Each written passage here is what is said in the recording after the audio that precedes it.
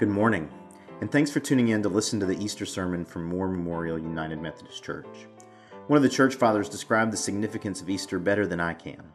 He said this: "On this day, the divine call is heard, the kingdom is prepared, we are saved, and Christ is adored. On this day, when Jesus trampled death underfoot, he made the tyrant a prisoner and despoiled the underworld. It's a good day, and we're glad that you're celebrating with us. As more and more folks are able to join us again for Sunday morning worship, it makes less and less sense for us to pre-record worship for the radio and for videos that are available online. So this will be our last week on the radio. Beginning next week, the 11 o'clock service will be available live on Facebook and YouTube. But if you aren't inclined to use the internet and want to keep listening to our sermons, we want to stay connected to you. There are a few options that we have to get the sermon audio to you each week. We just need to hear from you so that we can make arrangements. So please call us this week.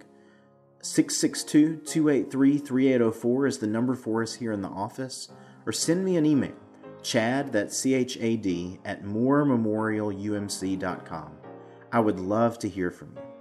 We'd be thrilled to have you worship with us in person at 9 a.m. or 11 a.m. on Sunday mornings, and we want to stay connected with you if that's not realistic for you right now. We pray that worship this morning is a gift to you.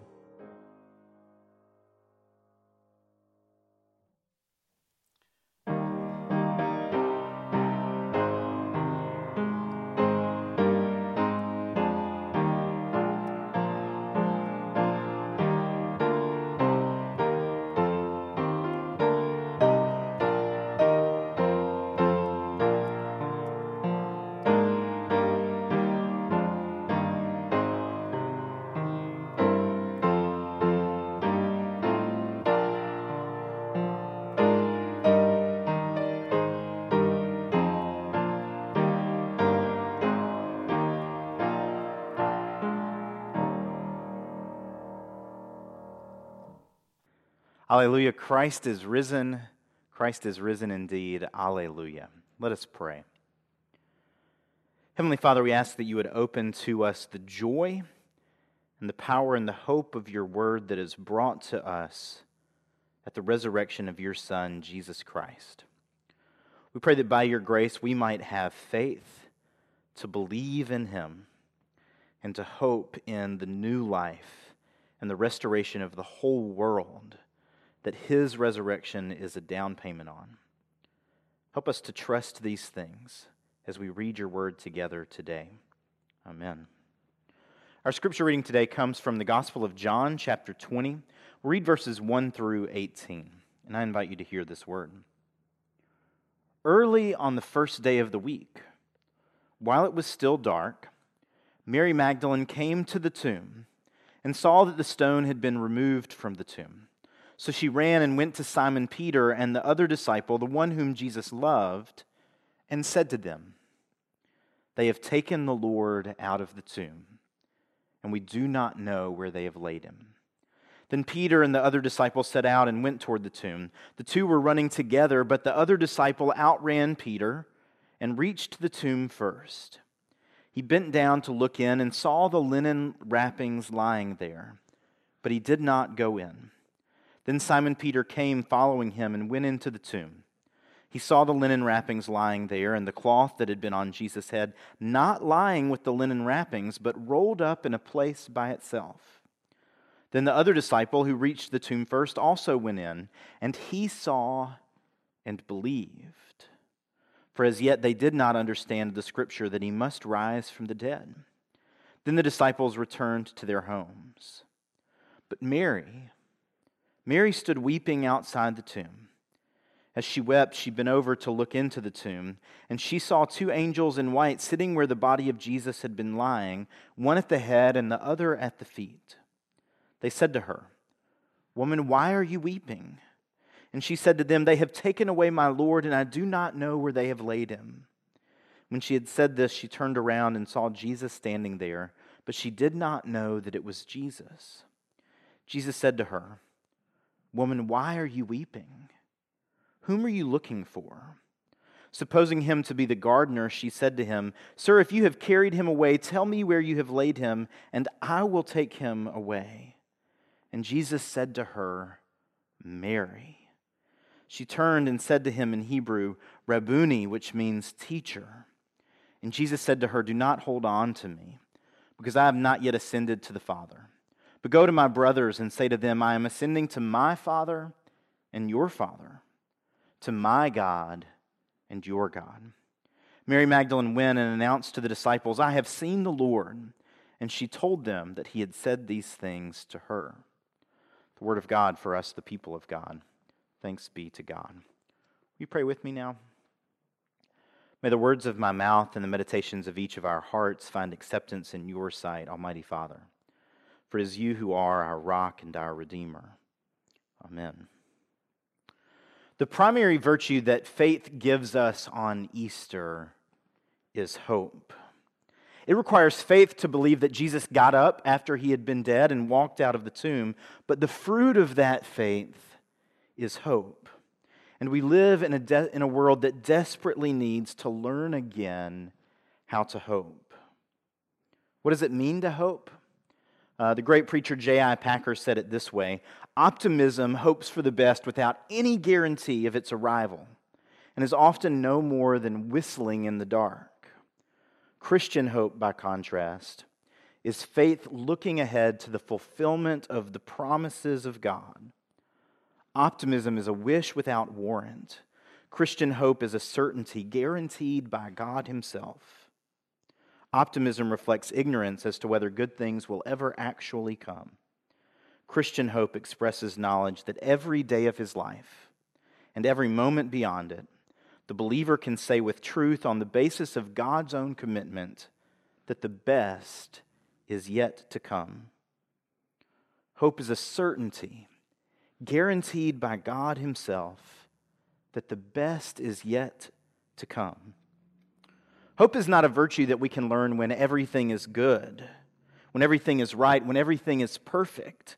Hope is learned in the dark, trusting that the brightness of the rays of the sun will begin soon to curve over the horizon. When I was a 20-year-old, a student at Millsaps, I began to have some concerning physical symptoms. I'd been sick before, and the doctors gave me antibiotics or a Z-Pack, and something that after a week or so, everything was always better, and I expected no less this time. The nurse practitioner felt the same as she gave me some medicine for what she was sure was a simple stomach ulcer, some lightweight medicine to treat it, and sent me on my way. It was Christmas, and I was off from school, and everyone expects college students to sleep all the time when they're at school. And over the next few weeks, I got worse. But we didn't really notice how much I was sleeping because my parents and I just expected me to relax over Christmas break. But when I drove down after Christmas to visit a friend in Baton Rouge, I realized during the visit that I had slept 16 hours in a 24-hour period, that I didn't have the stamina to do the things that I love to do with my friends. Something was wrong. So I packed up early for my trip and drove back home to Ridgeland. And we went to the ER, and they did a CT scan, and they told us that I had ulcerative colitis, but they'd need to do a colonoscopy to confirm. And I was too sick at the moment to do it, so we'd need to wait a few days for the medicine to work and help me be better. I could stay at the hospital, or I could take my medicine and go home. And I opted to go home because I wasn't the kind of sick that needed to stay at the hospital. I wasn't really sick. I was just going to be better soon. And a month later, we had a firm diagnosis, and I had some pills to take that were going to help me be better, and everything was on the right track. The next semester was good. I spent the next summer at camp as a counselor, running every day and teaching climbing. I wasn't really sick. I just had a little condition that required some medicine. And the next fall, I had another flare, despite the medicine this time. And it was worse. I had to have a blood transfusion. We tried diet changes, we prayed, we got second opinions, but at the end of the day, there was really only one thing to do. Adjust to the reality that this was going to be my reality for the long haul. There would be no quick, simple fix. my body was broken. My body is broken in a way that will prevent it from ever working entirely correctly apart from a grand healing miracle of God. For the first few weeks of the pandemic, we thought that this would be something that would be over fairly quickly. There was so much that we didn't know, and the effects had not yet been so apparent near enough to us that it was easy to believe that it really could be as bad as the experts said. It was hard to trust such bad news that we hadn't seen yet, so much so that some would say that it was a hoax. And others began preparing for the worst, stockpiling toilet paper and cleaning supplies. But the pandemic and the political strife that it's exposed in the last year has lasted long enough now that even if we could before, we can no longer deny that the world is broken. There may, in fact, come a day when it's no longer a concern every time we breathe that COVID-19 is lurking in the vapors of our breath or that of the person next to us, and I pray that will be soon. But whether or not that day comes, what we've seen in the last year has popped the balloon. We've had to come to terms with the undeniable fact that the world is broken. And no amount of optimism, no amount of empty wishing, not even pulling ourselves up by our bootstraps is going to fix it. We can't do anything that will change it on our own. It won't be as simple as a change in diet or a pill that makes everything all right. This is the kind of brokenness that we've got to learn to live with. And by faith, in hope, maintain that the best is yet to come. And Easter is when we learn to do that. Early on Sunday morning, while it was still dark, Mary Magdalene came to the tomb. She's in the fog of the late night or the early morning. The church fathers disagree about whether when Scripture says it was early in the day, if it's by Greek time, right before the sun comes up, or if it's by Jewish time, just after the end of the Sabbath when the sun has finally gone down. But it doesn't really matter. It's not like they had clocks to tell them what time it was anyway. The reality is that it's dark and there's not a flashlight or a street light or cars driving by to provide any kind of light. Mary's making her way by the moon and the stars and maybe a torch to the tomb. If I had to guess, she's going earlier than she'd planned. The other Gospels mention that Mary had some companions. All of them mention Mary of Magdala, though. And John focuses exclusively on her. Mary is going in the dead of night to the tomb. She's in the mental fog that comes with exhaustion and with grief and with the trauma that she's seen over the last 48 hours. Her Savior, her Lord, her friend, has been executed by the state under false pretenses with the blessing of the religious authorities, while the crowds laughed at him and demeaned him.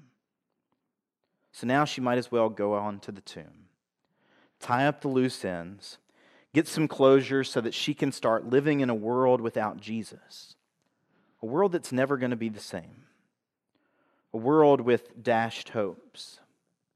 There's no room for denial for her. She's seen her Savior die. When she arrives, she notices that the stone has been rolled away and her heart starts pounding, and the tragedy of the last few days leaves her certain that things will only get worse from here. And the horror that someone would do what she thinks has happened, that knowing none of Jesus' friends could be there and take care of his body until after the Sabbath, someone has come and rolled away the stone and taken his body. Not only have they done a terrible thing, they've exploited their religious observance to do it. She'd have never let him be buried without treating his body at any other time except the Sabbath. Where have they taken him? What should she do? Who can help? And her mind goes to Simon Peter and the disciple whom Jesus loved. And she runs to them, tears to them in the dark, and finds them. It doesn't matter what hour it is. She rouses them and says, "They've taken my Lord, and I don't know where they've put him." They've taken him out of the tomb. We don't know where they've laid him. And the indignity of the crucifixion wasn't enough. They've also got to make sure that we can't prepare him for his burial. So now these two disciples take off running for a while, step for step. And the details of this story ring true because it's such a strange sequence of events that it's only the kind of story that happens when it's been told by both of them together over time. They run together, but eventually one outruns the other one. And he gets to the tomb first, but he stays on the outside and kind of peers in. And the other one catches up and doesn't stop at the entrance of the tomb, but keeps going all the way in. And when he gets there, he notices something about the linens. Because he's gone all the way to the place where Jesus was laid to rest. He sees the linens, which wouldn't have been left behind if there had been someone stealing the body. And not just that, but care was taken to roll up this cloth that would have been on Jesus' head and to lay it to the side. And St. Gregory of Nazianzus says all of us on Easter should be like Peter and the disciple whom Jesus loved. That all of us should be like them as we hasten to the tomb, running together, running against one another, vying in the noble race to get to the tomb. And then even if we're beaten in speed, win the victory of who wants it more by not just looking in the tomb, but going in. Keep going all the way, looking for Jesus, even after he's died. One runs faster, one runs slower, but goes all the way in, and ultimately they both go in. And when they see what they see, they believe. And the scriptures make sense at this moment. What Jesus has been telling them, that he's going to rise from the dead. When they see that cloth rolled up, they believe. In the resurrection of Jesus, everything starts falling into place for them. They have seen and they have believed. But Mary stays at the tomb as they go back to the other disciples. She stays weeping. And she bends over and looks in the tomb, and where Peter and John just were and didn't see anyone, now there are two angels there. And they talk to her. They ask her, "Woman, why are you weeping?" They call her woman because they don't know her. She says, "They've taken away my Lord, and I don't know where they've laid him. It's all too much." And she turns around, still crying, and there's Jesus, but she doesn't recognize him through the tears, and he asks her the same question, "Woman, why are you weeping?" He says as if he does not know her. And he goes further and says, "Whom are you looking for?" as if he does not know. And she thinks he's the gardener, who should know who was buried in the tomb and why she would be upset that the stone is rolled away. And so she says, "If you know where he is, please tell me." It may be daylight by this time, but Mary is still in the dark. And then Jesus changes everything by speaking her name. "Mary," he says. And she replies, "Teacher," with all of the love and affection and joy that could come with the realization that your friend who is dead is now alive, that the Lord in whom you had placed your hopes is no longer dead. It's the best possible news. The worst thing has turned into the best thing, and nothing will ever be the same. Alleluia. Jesus will be here forever, she thinks. And then Jesus says, "Don't cling to my body. Go tell my brothers. Tell them that I'm going to my Father and to your Father, to my God and to your God.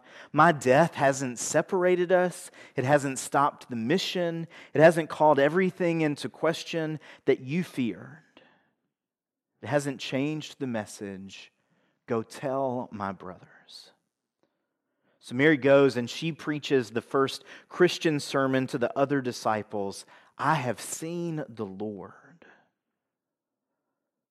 Before he said her name, Mary was convinced that the story ended at the tomb. that she'd anoint Jesus' body and that he'd lay in the tomb and she'd leave him in calm repose. And Peter and the other disciple didn't know any better either as they ran to the tomb and as they went inside until they saw that little cloth rolled up. And Mary doesn't believe until Jesus says her name. But Mary's tears, when she recognizes Jesus, disappear. They vanish altogether. And maybe you on this Easter morning are like Peter and John, excited and eager to run to the empty tomb and have your eyes ready to discover the risen Lord and are ready to go home in faith. May we all be like that. But maybe you're more like Mary, devoted to the Lord but lost in the dark. Maybe you've been so traumatized by the last year or things that life has brought in your life beyond the scope of this pandemic that you're convinced that nothing good is coming. But the best is yet to come. And when Jesus speaks your name, when he calls you by name, your tears will vanish and the sweetest words will fall off of your lips, my teacher, and you will know the sweetness and the power of the resurrection. And you'll be so wrapped up in that joy and the hope that has conquered your grief and your fear that you will want to cling to Jesus. And then he'll speak more. And he'll remind you that the work isn't done yet. And this is the moment that we learn to hope. Because we can't stay in the garden forever with Jesus. There's still more to do for him and for you. And even if Jesus doesn't remind you of that, the world will. Despite a good-feeling Easter sermon, we're going to go back into a world that's still facing a pandemic, though we hope it's the end of it, where all the sins that plagued our world before today are still here. We can't stay here. But there are people who don't know what you know, who haven't seen that little linen cloth rolled up, who haven't heard their name spoken by the resurrected Lord. They don't know yet that the tomb is not the last thing, that the pandemic is not the last thing, that sin and death are not the last thing. Those things are all going away because the best is yet to come. And when the best comes, what will be left? Faith and hope and love. And the greatest of these is love. Life and beauty and goodness, glory and power and honor. Those things have arrived in Jesus. Jesus has given us the guarantee of his deposit of these things in his resurrection and promised that he will come back so all of us can participate in a new creation that is no longer characterized by sin and death. Those things have arrived in Jesus. Those things are coming with Jesus when he returns. And in our hope, we remember that there are people who still need to hear that good news. On Easter, we learn to hope. The faith that we find in the Lord who speaks our name so that we can recognize him leads us out to share the good news with others, that the best is yet to come. Will you pray with me? Eternal triune God, Father, Son, and Holy Spirit, we give you thanks for the hope that we find in the resurrection. We confess that often we would like things, the difficulty of things, to end soon, for the solutions to be simple and quick. We confess that hope requires a certain kind of endurance that we're not always ready for. But we pray, Lord, that you would give it to us all the same. That as we look to Jesus who has been raised from the dead, who has conquered the power of sin and death, who has trampled on the tyrant who tried to hold him down,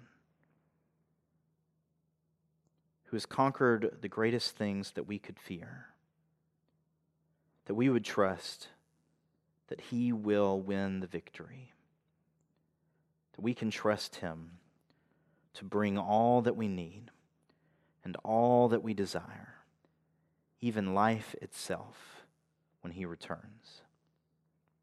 We pray this would be our faith. We pray that this would be our hope. We pray that our hope would enable our endurance. Amen.